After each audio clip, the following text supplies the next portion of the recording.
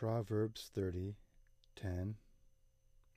Do not malign a servant to his master, lest he curse you, and you be found guilty.